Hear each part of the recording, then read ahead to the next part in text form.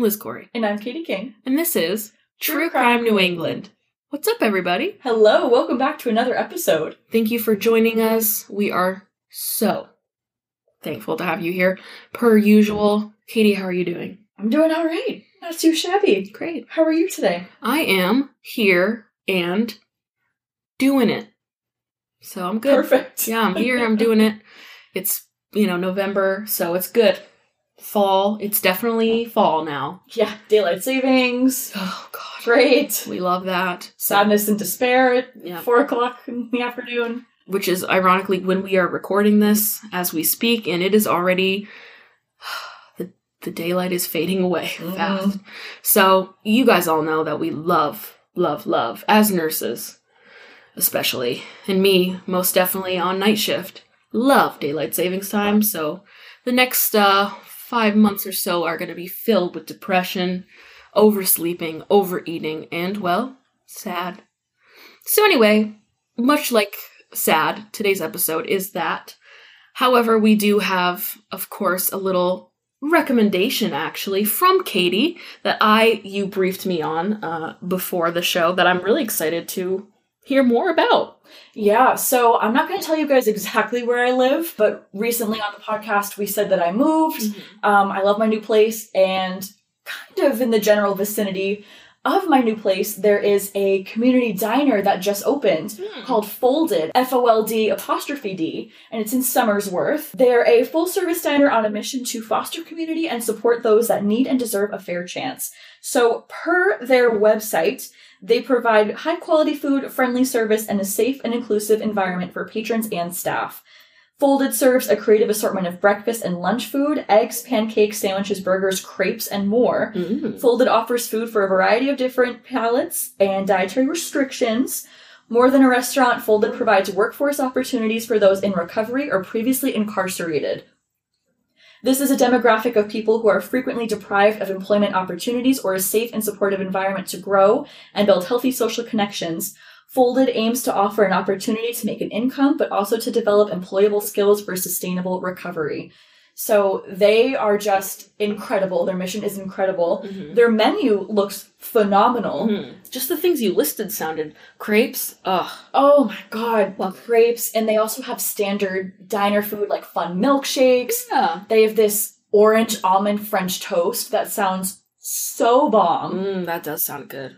And it just is so nice that, and a lot of places too, they boast, we're recovery friendly or we don't discriminate against, but it's really hard when you're someone who's struggling with substance abuse and recovery or are formerly incarcerated. Like, yes, it's nice to know that there are certain places around you that would hire you, but to have an environment where it's going to be safe for you, there's other people going through what you've gone through, you're not going to be the only one that's in recovery or formerly incarcerated. Right. To have a place that not only you can have an income, but you can gain skills. Right. And even just getting out of the house. Like, it's really nice, at least for me, when I go to work, to chat with my coworkers, to chat with patients, and especially in food service, it's really important to have those skills, that you can use those anywhere. Absolutely. So it's just really cool that they're doing that, and it's very close to home. Yes. For those of you that are familiar, it is in the same building where Teetotaler was in Somersworth. Teetotaler is a queer-owned coffee shop, and they are reopening, but in downtown Dover. Cool. They're actually painting the outside of the old Adele's location pink. For Teetotaler. So that's coming back, and in its place, Folded is there. Nice. So yeah, highly recommend. Definitely check them out. They're on High Street in downtown Somersworth. Cool. Very nice. Hell yeah. That's awesome. We'll have to go there for sure.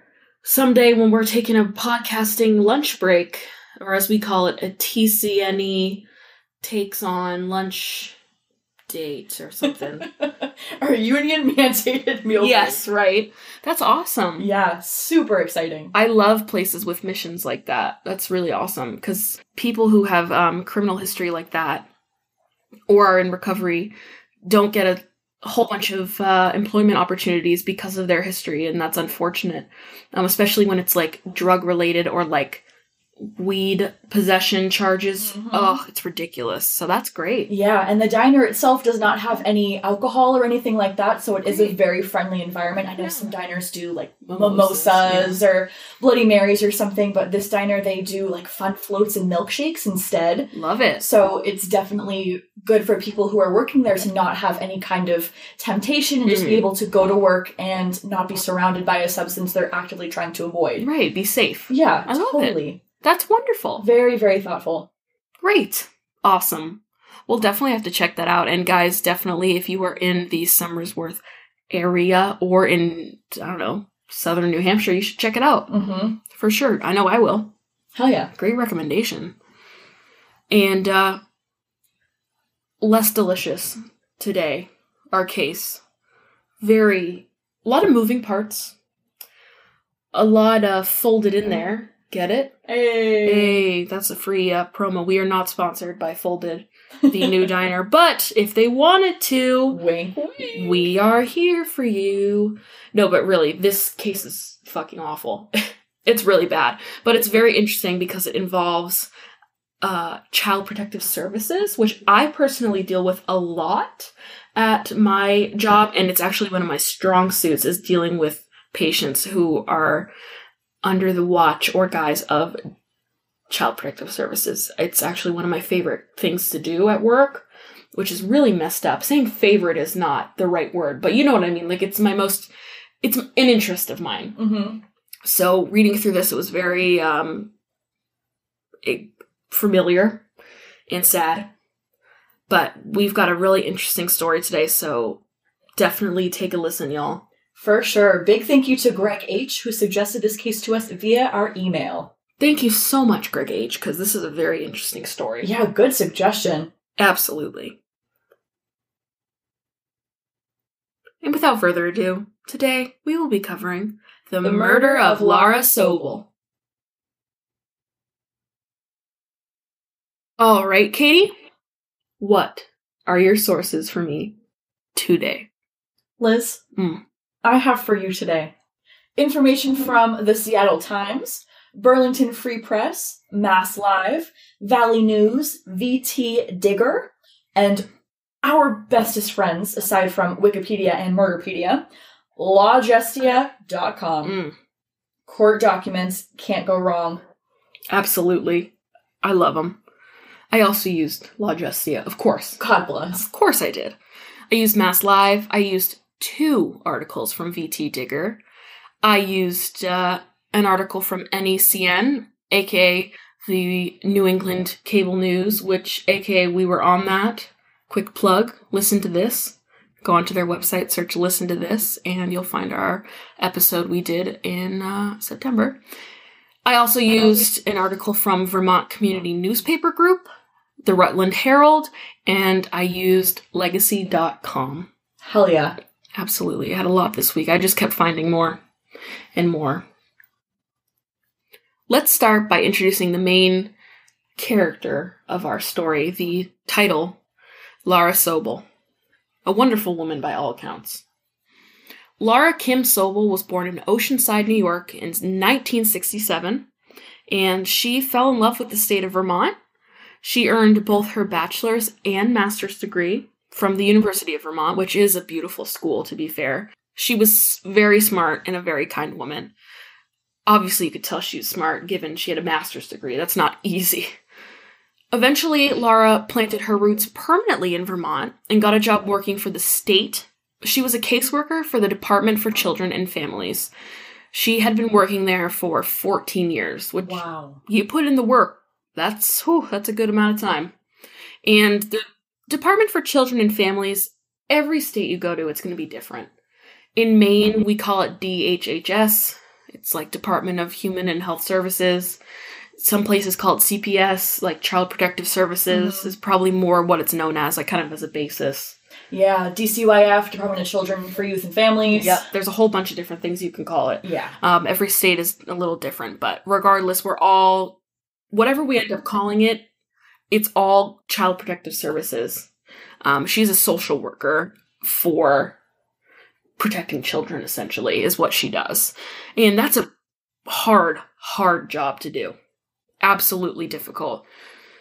Lara ended up getting married to a man named Timothy, and together they raised 2 daughters, Julia and Alana, in East Montpelier, Vermont, which is also a very nice area. Very picturesque.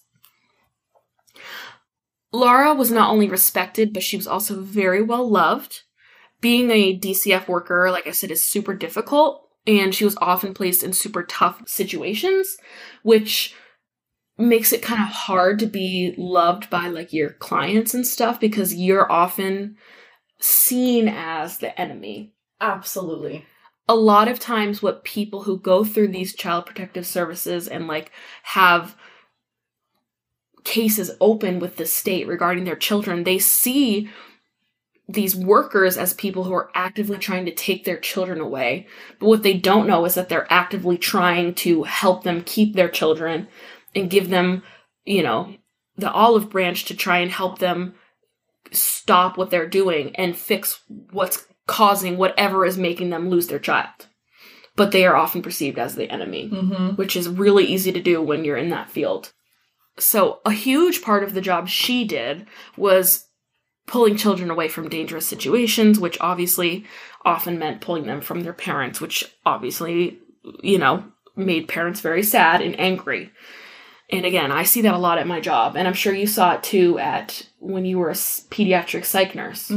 Parents understandably get really upset. Right, and it's not ideal for the children either. Nobody is, like, hooting and hollering and celebrating when they take children away from their parents. Like, that's their family. Of course not. It sucks for everybody involved, and it's like, don't put your kid in a situation where they have to be taken from you at the end of the day. But yeah, it's usually the social workers and just the staff at those entities as well that are just seen as, oh, they suck. And, you know, there have been times and cases all across the country where children were not taken.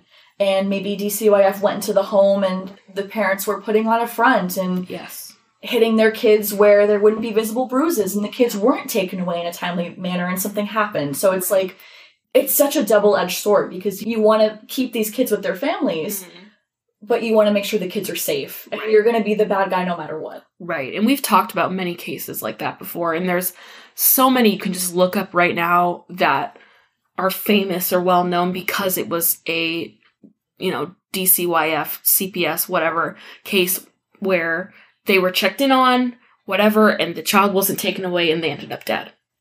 It's happened so often. On Friday, August 7th of 2015, Lara met with a client in the morning in Berlin, Vermont. This client was a mom who had been struggling with addiction. She was speaking to Lara because she had recently relapsed. DCF and Lara were notified because she had used the heroin while her son was at home, which is absolutely grounds for a notification, because that is absolutely not safe for a child to be around. This is the testimony of this mother. So this is her telling the story about her meeting with Lara. So this mother, she was absolutely terrified of losing her son. She didn't want to lose him to state custody. You know, she was really anxious to be having this meeting. She knew, you know, she had made a mistake and she was really trying to recover, and she loved her son, which is often the case. They love their children. And so she was really upset, and, you know, she was so nervous to be talking to Lara. But this unnamed woman, she recalled that Lara eased her mind immediately and assured her that it was okay. And she noted that Lara kept telling her that relapse was a part of recovery. You're safe. We understand that this is what happens when you're recovering. And this woman said that Lara kept reassuring her that DCF wasn't there to take her child away, wasn't there to make her life hard, but rather there to help her. And that really changed the perception that this client had on DCF. And she recalled later that she felt so respected by Lara and so comforted, and that she walked away feeling like she was treated as an equal and not some junkie that deserved to have her child taken away.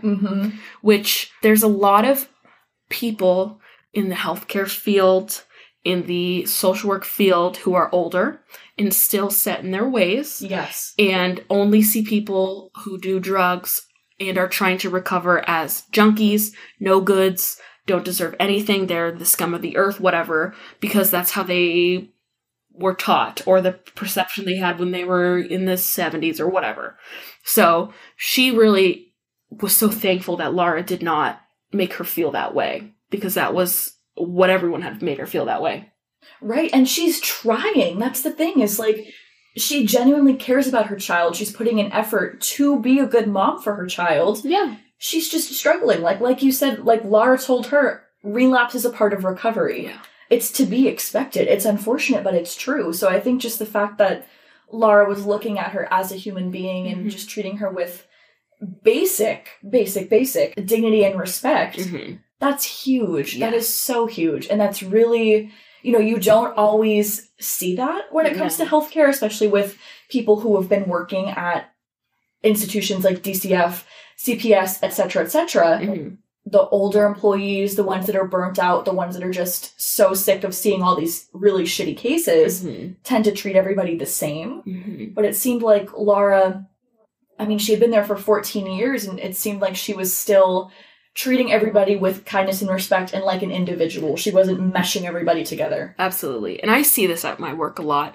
I work night shift, and so I often come in after day shift, which all of the day shift workers, because they've usually been there a very long time, tend to be older, like they've been there for 40 years or whatever. And the amount of times I've taken over a patient who's dealing with like mental health, or like they have mental health problems in their history, or they're maybe already showing signs of like a postpartum depression kind of thing.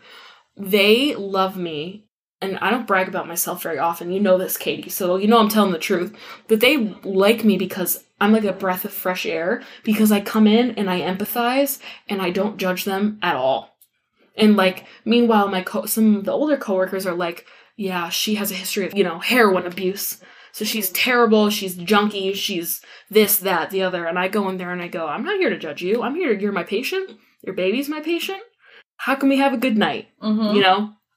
Of course, that's not always the case. Sometimes they are actively having people sneak in heroin and, clearly don't give a shit about their baby. That's not for this moment in time. But, like, the newer generations are starting to become more and more accepting and more understanding. And to me, it seemed like Lara was this kind of person. Yes. She was very understanding, and all she wanted to do was help. This job really was her calling. Absolutely. And that is just one instance, just one example of how wonderful she was. Coworkers described her as loving, kind, caring, very hardworking. There was nothing she wouldn't do to protect children, let alone her own children, but also the children of the state. She was very, very diligent about protecting children. So, like I said, this meeting was in Berlin, Vermont, on the morning of August 7th of 2015. It was a Friday. Later in the afternoon, like 4:45 p.m., Lara had made it back to like her office or whatever at Barry City Place on North Main Street in Barry, Vermont. And she was finishing up her work. She was about to head home. Outside in the parking lot, though, unbeknownst to Lara, there was a disgruntled woman screaming loudly in her car. She had been screaming so loudly, acting so crazy that people noticed. Soon, Lara left the building and she walked out into the parking lot, and immediately these muffled, disgruntled screamings went from inside the car to outside the car. And before anyone could do anything, gunshots rang out. Witnesses saw a woman charging across the parking lot, holding a rifle, pointed at Lara. She was screaming. Some of her words could be made out, but most of them weren't because she was so frantic and so angry. She sounded like she was saying things like, they didn't listen to me, and everybody got what they deserved. Things like that. A second shot rang out. Lara was now on the ground, surrounded by blood. She had been shot, and she died very soon after she was shot. Meanwhile, this very angry woman was tackled very quickly. She cooperated. Once Lara was down, she calmed immediately. She dropped her gun. She allowed herself to be tackled. She let the man take the gun away. She didn't even fight. She just was very calm, almost like satisfied. Yeah, is the word I used. And then she was whisked away in a police car. Calm as a cucumber. satisfied, serene, amused. Yeah, laughing even. Mm-hmm. Like a psychotic person who just killed a wonderful woman. By all accounts, a very wonderful woman. An absolute tragedy. And we're just getting started. Mm-hmm. We're going to take you through the events of that day, August 7th. Just kind of the timeline. Because, unlike the title suggests, there's more murders. There's a lot. And, Lara's was actually the last murder of the day. So strap in. On the same day, August 7th, 2015, 48-year-old Rhonda Herring's landline at her home in Berlin, Vermont, rang at about 8 o'clock in the morning. Rhonda's cousin, 40-year-old Jody Herring, was on the other line, and she was pissed. Mm. She stated angrily, quote, "You guys need to stop calling DCF or else you guys are going to have it coming to you. You'll be fucking sorry." The "you guys" she was referring to was, of course, Rhonda, as well as Rhonda's sister Regina and their mother Julie Ann Falzerano, who all lived in the home together. Mm-hmm. As the day went on, Jody proceeded to make 2 more phone calls, both to her brother Dwayne. Now, Dwayne did not have a relationship at all with Jody. Mm. He thought that she was unhinged. Mm. They went through a lot together as children that we'll talk about later in the episode. Mm. He just did not speak to her. They were not on any kind of terms. No. Dwayne did not answer the calls. Either he was busy or just let them go to voicemail. Whatever the reason, fair. At 2:56 p.m., Jody left him a voicemail where she stated, quote, "If you think anything of your sister, you'll get a hold of me now or ASAP." Mm. The second voicemail, left 4 minutes later at 3 p.m., was where Jody stated, quote, "Watch the news and you'll wish you got a hold of me earlier." Awful. Just 2 hours later after these phone calls were made, Jody was being pinned down in the parking lot of Barry City Place in Barry, Vermont, with a rifle with a scope next to her as police were en route.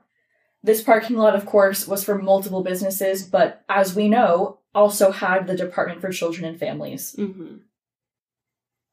One of the witnesses said that he heard the gunshots and saw Jody, quote, jumping around the parking lot, swinging the rifle around, and saying over and over again, "They didn't listen to me, it was my 9-year-old daughter, they got what they deserved." Mm. Witnesses had her pinned down, even though she wasn't fighting back, they just, this woman just shot somebody. Yeah. So police come, she's laughing all the way to the police station. The next morning, at around 8 a.m., Rhonda's 23-year-old daughter, Tiffany Herring, had stopped by at the home. She hadn't really heard from her mom. She was just kind of going to swing by anyway to say hi. She couldn't get a hold of her. She tried calling her, once or twice. It wasn't really going through, so she was like, "Oh, screw it, I'll go over there." Okay. When she got to the house, she found the door wide open. Mm.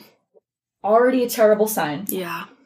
And when she walked inside, she found her mother's body along with Regina's and Julie's bodies. Mm. Medical examiner Dr. Stephen L. Shapiro determined that the women had been killed the previous day and all had been shot. Yeah. 43-year-old Regina Herring was shot twice in the torso. Rhonda was shot once in her upper torso, and their mom, 73-year-old Julie Ann Falzerano, was shot in her upper torso as well. Ugh. So authorities are thinking, okay, these women are related to Jody Herring. Mm-hmm. Jody Herring did leave threatening voicemails to not only her brother, but she called and spoke to Rhonda. Mm-hmm. And she was very angrily threatening. Mm-hmm. "Rhonda, you'll be fucking sorry. You guys gotta stop calling DCF."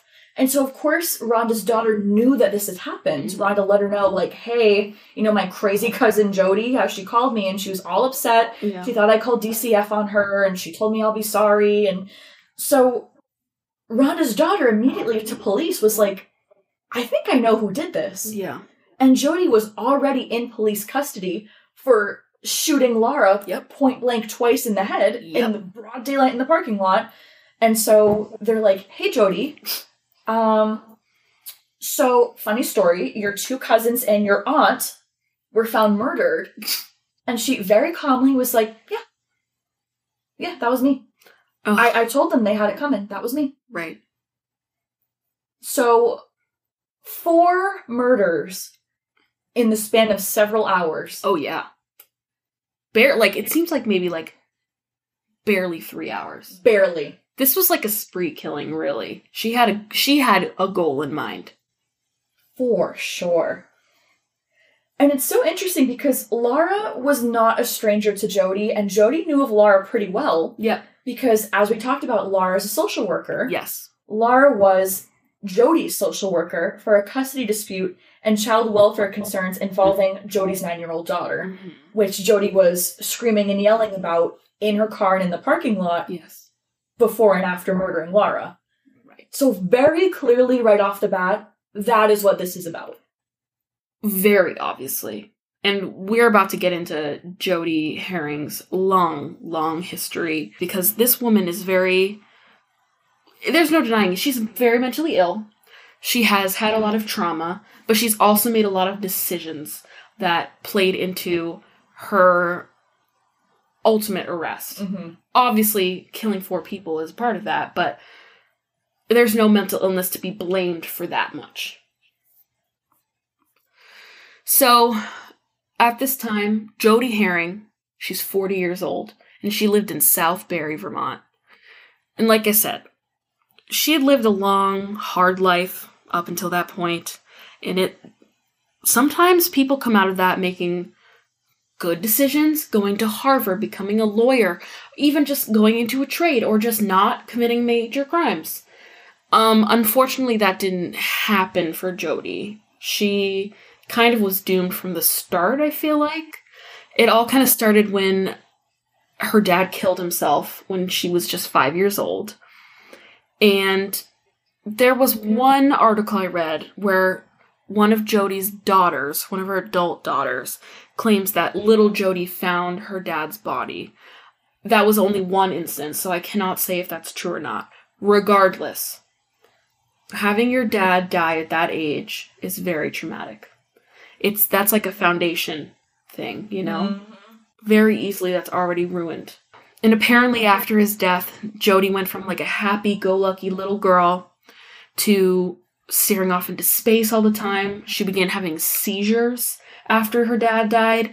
She just changed completely, according to those around her, and she was never the same. Ever.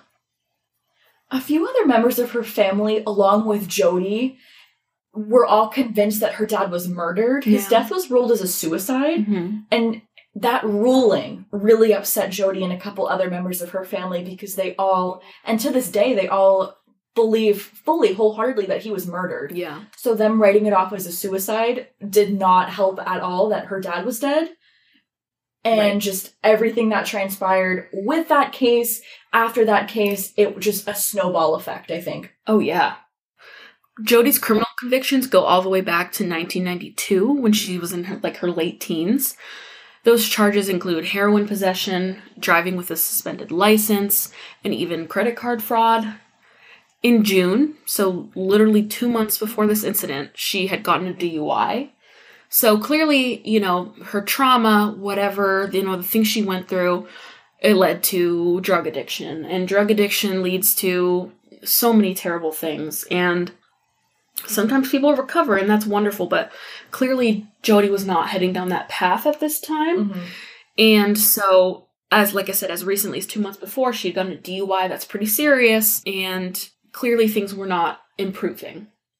Right before this event, she had recently sought help from a psychiatrist and was even put on medications like Ritalin and Klonopin, which are, together, pretty, good.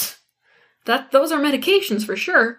And, it's pretty legit. Like, she was kind of trying. Mm-hmm. And who knows if she was trying because she wanted to try or because that was a condition of DCF, or Child Protective Services. A lot of times what I see at work is parents will get their children taken away and they are given this, the goal of DCF, Child Protective Services, is to reunite the child with the parent. That's the ultimate goal. Nobody wants these kids to be in state custody. That's so expensive, so time-consuming. Nobody wants that, A, and also because these children should be with their parents. Mm-hmm. But they have to do things to prove that they can take care of their kids. So a lot of times these parents will be given a set of things they have to accomplish or prove that they will stick with in order to get their child back. So Jody may have been told she has to take medication and stick with it. She may have been told she has to be compliant with psychiatric evaluation or therapy. Very common things that need to be done. A lot of times people are sent to rehab or told you need to go to rehab on your own, prove that you can do it, and then you know, we'll take steps from there. So I'm wondering if that's why she saw a psychiatrist, but it's hard to tell. Unfortunately, Jody had been dealing with DCF for a very long time. She had 3 daughters. 2 of them had been removed from her custody at multiple points of time as well. It might seem kind of bizarre, but Child Protective Services can take your child and return them and take them back and do that over and over and over again. Over and over again. Because you can prove yourself and then you can relapse or do whatever. Absolutely. Or you can meet their checklist because you know that's what you have to do. And then once that checklist is all checked off and you have your kid back, a lot of people think, okay, you know, what's the point of me continuing to do anything? I have my kid. That's what I wanted. That's my goal. Okay, great. And then they just kind of fall back in their ways. And it's really shitty because it's so traumatic for the kids. Yes. To be taken away by the government. Yeah. Strangers. By strangers. Yeah. Put in a foster home or a group home. God forbid the conditions in those places are not great. No. It's just so awful. And then they have this false hope. They go back with their mom and, oh, mommy, I'm so excited. I miss you so much. Yeah. And, you know, you changed and you're all better now. And then they have to watch their mom fall back into their ways and then get taken again and then brought back again. And it's rough. It's very sad. And it's so shitty because the kids are the true victims in this situation. Right. And it's just so frustrating on all accounts. And it's frustrating for the parents, too, because, you know, they want their kids. And it's hard having someone tell you, you're an adult, but I'm telling you what to do. Right. To get your kids back. Right. It's just so awful. Yeah. And also, Jody felt that DCF had it out for her, as is. And then when her daughter Desiree was 20, her son was taken away from her. So Jody's grandson was taken away. So now she's like, okay, you took my kids and now you're taking my grandson. What's up with that? She was livid. I mean, okay, that is pretty sucky. Yes, that sucks. No doubt. But there's reasons why. It's not like because people are like, let's just, I feel like I want this baby. Like, no, not at all. You know, it's for a reason.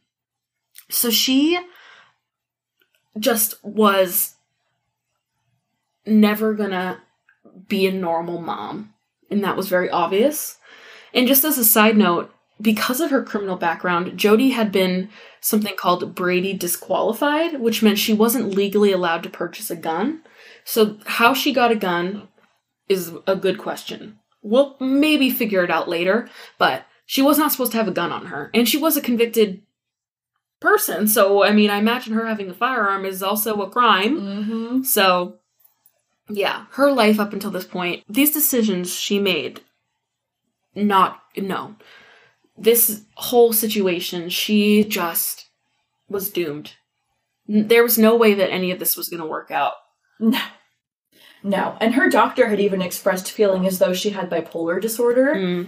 The doctor said back in 2010 that due to Jody's, quote, numerous office visits, it is unlikely she would be able to hold a job for any length of time because of her emotional state and her resultant inability to stay focused. He also gave his diagnosis to an attorney at the Office of Child Support, just to give them a heads up, like, hey, I'm diagnosing this woman as bipolar. Of course. I recommend the following course of treatment, X, Y, and Z. Like, she really needs to get it together and show some initiative. And she cannot stay focused. She cannot hold a job, but she needs to work on her mental health. Absolutely. Get medication, show some kind of willingness to be treated so that she can be a fit mom. Yes. You can't really be a fit mom if you're not taking medication, you're refusing to go to treatment, you can't hold down a job, you can't even stay focused. Yeah. How are you going to raise one kid, let alone 3? Right. So, I mean, I fully understand. And they were all different circumstances in which all of the kids were taken. I mean, all of the kids had different fathers, all of the kids had different child support and custody agreements and visitation rights, because it was all dependent on the individual situation, right? Which is what DCF is supposed to do. They're supposed to look at the situation, right? The facts surrounding everything, and it just so happens that there were multiple separate situations that allowed all 3 of her children to be taken away. Right. So clearly, I think at that point, the common denominator is Jody. You're right. Unfit parent. Yes. Period. And sometimes that's just how it is. Right. And it's not Lara's fault for doing her job. And she was very compassionate and she was very respectful. But at the end of the day, Jody was thinking, this woman is responsible for taking away my child. Mm-hmm. And that was her last straw. Right. Absolutely. So, immediately after she was arrested, we kind of touched on this. Jody was calm. She was joking. She was in the police car with the officers driving her like, you just killed a woman. And she was like joking about what just happened. Even despite this, she pleaded not guilty. Just 'cause. Not like not guilty by reason of insanity. Just 'cause she was, no, I'm not guilty. Girl, you're like admitting it. You're like so proud of it. And you're like, yeah, no, I'm not guilty. What? And unsurprisingly, she was held without bail, of course. And obviously, her defense lawyers immediately were like, we want a psych evaluation right now or else. And they were like, okay. Because they wanted to see if Jody was competent to stand trial due to her bizarre behavior, because she was seen screaming in her car beforehand, because she was like bouncing around the parking lot, because of how she acted afterwards. That's very bizarre. Mm-hmm. They wanted to try and convince everyone she was crazy. And there's no doubt that she had some mental illness. And we'll go through it. That's totally fair. It did not drive her to kill Lara Sobel, and what we eventually will find out is her cousins and aunt. Right, she knew what she was doing and she planned it all out. Absolutely. Absolutely. So, in July of 2017, it had been almost 2 years after the murder of the 4 women. Jody Herring, she actually entered a plea deal. She pled guilty to first-degree murder of Lara Sobel, and she pleaded guilty to the second-degree murder of her 2 cousins and her aunt. She could only get this plea deal with a reduced sentence if she laid out the entirety of the story and all the details, which she did.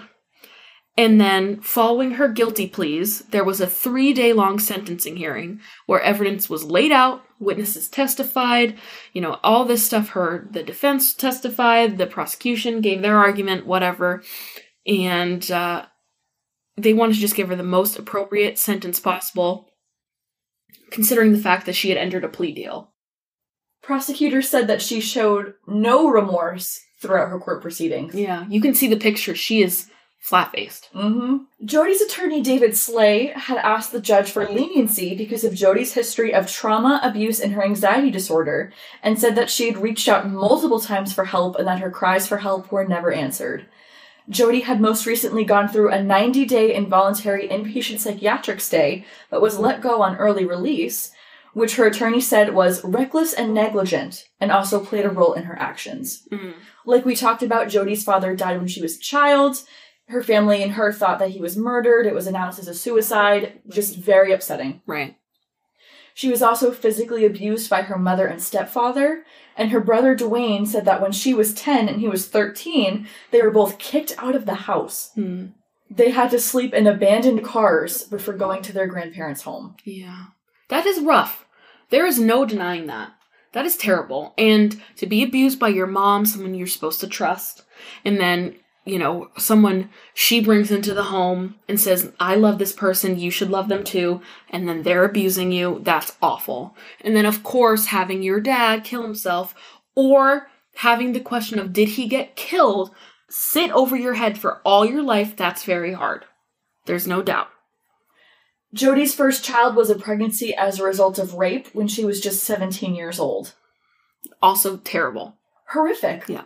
Any one of those things on its own is horrific, mm-hmm. and when you lump them all together, mm-hmm. it really is almost unfathomable to imagine that one person could go through that much at such a young age. Yeah.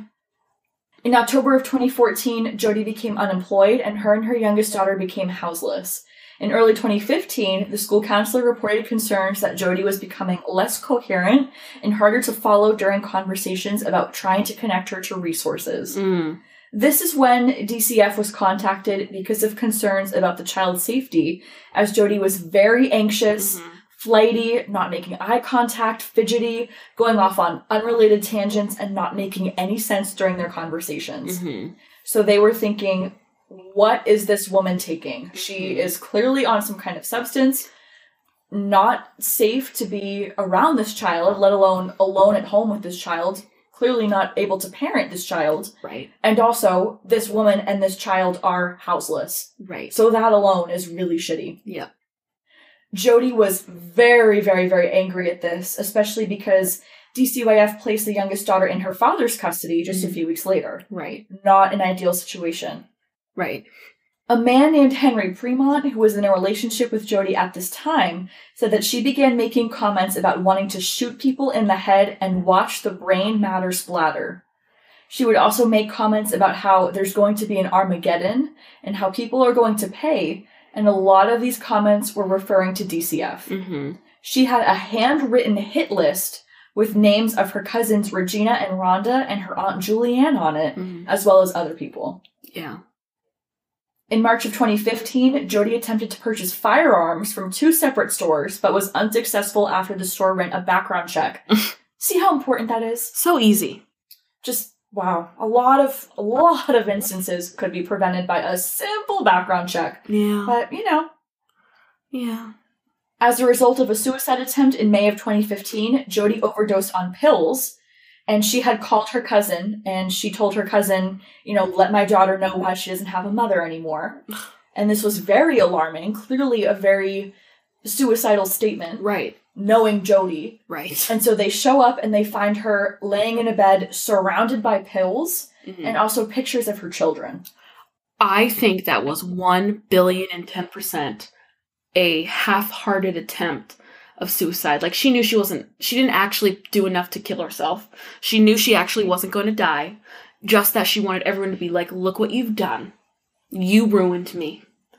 Because how dramatic is it to have pictures of your kids and all the bottles next to you? Like, see? That's exactly what she did. Absolutely. During her psychiatric stay, she was initially aggressive, combative, and very resistant to treatment. I mean, she's fighting the staff, fighting the nurses, fighting the doctors, not partaking in anything, not getting anything out of her treatment. And this was when she was involuntarily committed to the 90-day stay. She eventually became a little more receptive, but she started asking repeatedly to leave. Yeah. I want to leave. I don't want to be here. Discharge me. I'm not getting anything out of this. Fuck everybody. Fuck you. I'm not taking my medication. Probably spitting out her pills at the nurses. I used to work in a psych hospital. I can just picture her behavior. I can just picture how she acted. Oh, yeah. And I bet you a lot of her behavior was attention seeking. 1,000%. She actually was discharged at the end of May when her stay was set to be 90 days. So she didn't even do 30 days. Yeah. Because she's not getting anything out of her stay. And all she's doing all day long is saying that she wants to leave. Right. So they were like, we probably can't bear the thought of keeping you here for another 60 days. Good luck out there. Toodaloo. Right. But discharging her was clearly very negligent because it was a 90-day stay. She rarely was there for 30 days. And clearly she was unfit to be discharged. Right. Her boyfriend Henry confessed to purchasing a gun to give to Jody, which is a felony. Yeah.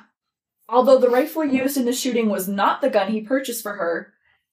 And it was his. It was Henry's. It was his. But Jody stole it without permission. Yes. So Henry would have gone down if he had purchased the gun and that gun was used in the shooting. Right. So he did it worked out for him because it wasn't that gun. But why in God's name would you purchase a firearm for your girlfriend who just got out of a psychiatric hospital and is incredibly unstable? Luckily, her brother talked Henry down from that. He was like, don't. Just don't. Why? And Henry was like, yeah, you're right. So, while he almost made a really bad mistake, he had a gun, and that's his right as an American. And she stole it from him, so that's not his fault. Also, there was several forensic psychologists that testified for the defense, sticking very heavily with, the trauma that she endured, and also citing that Jodi's severe anxiety disorder was part of it. One forensic psychologist, Dr. Renee Sorrentino, said that Jodi's severe anxiety, quote, fueled her general suspicion of others in the months preceding the incident offenses. Okay. I had pretty severe anxiety as a teenager. Like, I wouldn't even be able to talk on the phone. I didn't kill anyone. I haven't killed a single person. And I still have anxiety. I still have pretty good social anxiety. I haven't killed anyone. I fucking hate when people pull this. Yeah. Because do you know how many great, empathetic, kind, smart, wonderful people there are in this world with crippling mental illness? Yeah. It's insane. Quite a lot. Oh, yeah. Quite a lot. And a lot of them are working to better themselves, and they're also using their experiences to better others. They're therapists, nurses, social workers, working in healthcare, teachers, guidance counselors, and just incredible, kind people. And even if they're not great people, they're not murdering people, it's not an excuse at all whatsoever. No. I do care that she had a really shitty childhood. Right. That's awful. It makes me feel bad for her. No one deserves that. But I don't care that happened to her, and she's saying, my dad died when I was 5, so I shot my social worker who removed my kids from my care. Like, it's not my problem. That being an awful mother to have 3 children taken away from you, that's a direct reflection on you. Like, the common denominator is you, Jodi. Like, oh my God. Right. It's just, and her defense, they need to go home and look themselves in the mirror, like give themselves a good look, because I hate when people use the whole mental health, mental illness argument to justify these actions, because it's just so unjustifiable. Yeah. Prosecution said that the evidence didn't support this argument and stated, quote, "The reality is that childhood abuse, substance abuse, mental health problems are all too common in our society, and while we should do everything we can to combat them, they don't and shouldn't justify, excuse, or mitigate a planned, brutal, savage, multiple murder." Go off. Well said. Damn straight. Absolutely. We need that on a banner that we can wave around in all these courtrooms. Yeah. Jodi did speak at her sentence hearing. She did. She gave a very loose, half-hearted apology. She said this, quote, "I'm very sorry. I can't take back that day. I wish I could, but I can't. I handle my stress so differently than anybody else. And I wish I could help myself. I asked for help several times and I didn't get it." Which is interesting because she did get it. She refused it. And I handle my stress so differently than anybody else. That's not a good, nope. That's irrelevant. I handle my stress by, I eat ice cream a lot. You handle your stress by murdering your cousins and your aunt and the soul. No. Doesn't work. Sorry. In the end, the court definitely was agreeable to Jodi's anxiety and trauma. They recognized that it played a role in her ability to trust others. And with that, combined with her, quote, need to blame others for things that are more complicated, it became deadly. That's very true. After the 3-day sentence hearing, Jodi was sentenced to life in prison without the possibility of parole for the murder of Lara Sobel. She was also sentenced to concurrent sentences of 20 years to life for the murder of each cousin and her aunt. Matthew Levin, an assistant state attorney general who helped prosecute Jodi and also had the banger quote from just a few minutes earlier, stated, quote, "By targeting Lara Sobel as a DCF worker at her place of employment, she was really assaulting the justice system as a whole. She was assaulting the social service network as a whole." Randy Herring, who lost his 2 sisters and mother, said that he received a diagnosis of both depression and post-traumatic stress disorder. He stated, quote, "My wife told me that she lost her husband because I can no longer feel happiness." Oh, that's terrible. How awful. Lara Sobel's family reported feeling grateful for the outcome of the trial and that Lara spent her life helping others and leaves that behind as part of her legacy. Mm-hmm. Her sister stated, quote, "She was dedicated to the protection of the children of Vermont and to making a difference in the world. And truly, today, her legacy was honored." Wow. Very powerful. And that is the very, very messed up murder of Lara Sobel at the hands of Jody Herring, who was obviously a very awful woman. She experienced trauma and had anxiety and all that, but man, she really, those were some terrible crimes she committed. Yeah. Yeah, and seriously, the murders of her cousins Rhonda and Regina and her grandmother Julianne as well. Terrible. Terrible. So, of course, we want to know what you guys think about this case. Was it a twisty turny for you, like it maybe was for us? Because were you expecting 3 more people to die all of a sudden? You can find us on Instagram and Twitter at TrueCrimeNE. All lowercase. Or you can send us an email with your thoughts and feelings regarding this case or any other case we've covered at truecrimene@gmail.com. We also, of course, have a website where you can go to our contact page and use our handy-dandy submission tool. You can leave your thoughts on this case, other cases we've covered, questions, comments, concerns. You can suggest a case to us via any of the above platforms Liz mentioned, or this one. This one's a little different because you can be anonymous if you so choose, but if you do decide to suggest a case to us based in New England, please, that is a great way to earn yourself a shout-out. Another great way to earn a little shout-out is to scroll down a little further and click our Buy Us a Coffee button. You can click the button that says thank you and go to our Buy Us a Coffee page, but seriously, do not feel as though you have to spend money on us. Another way, if you want to spend a little money, is to go to our shop and you could look at some merch we have. We have 2 designs that are little inside jokes and pretty personal to us, and our podcast logo as well on there. But seriously, you guys just being here and listening to the cases that we have means so much to us, and we could not thank you guys enough. Very well said, Katie. And with that, we'll see you next week. Bye! Goodbye.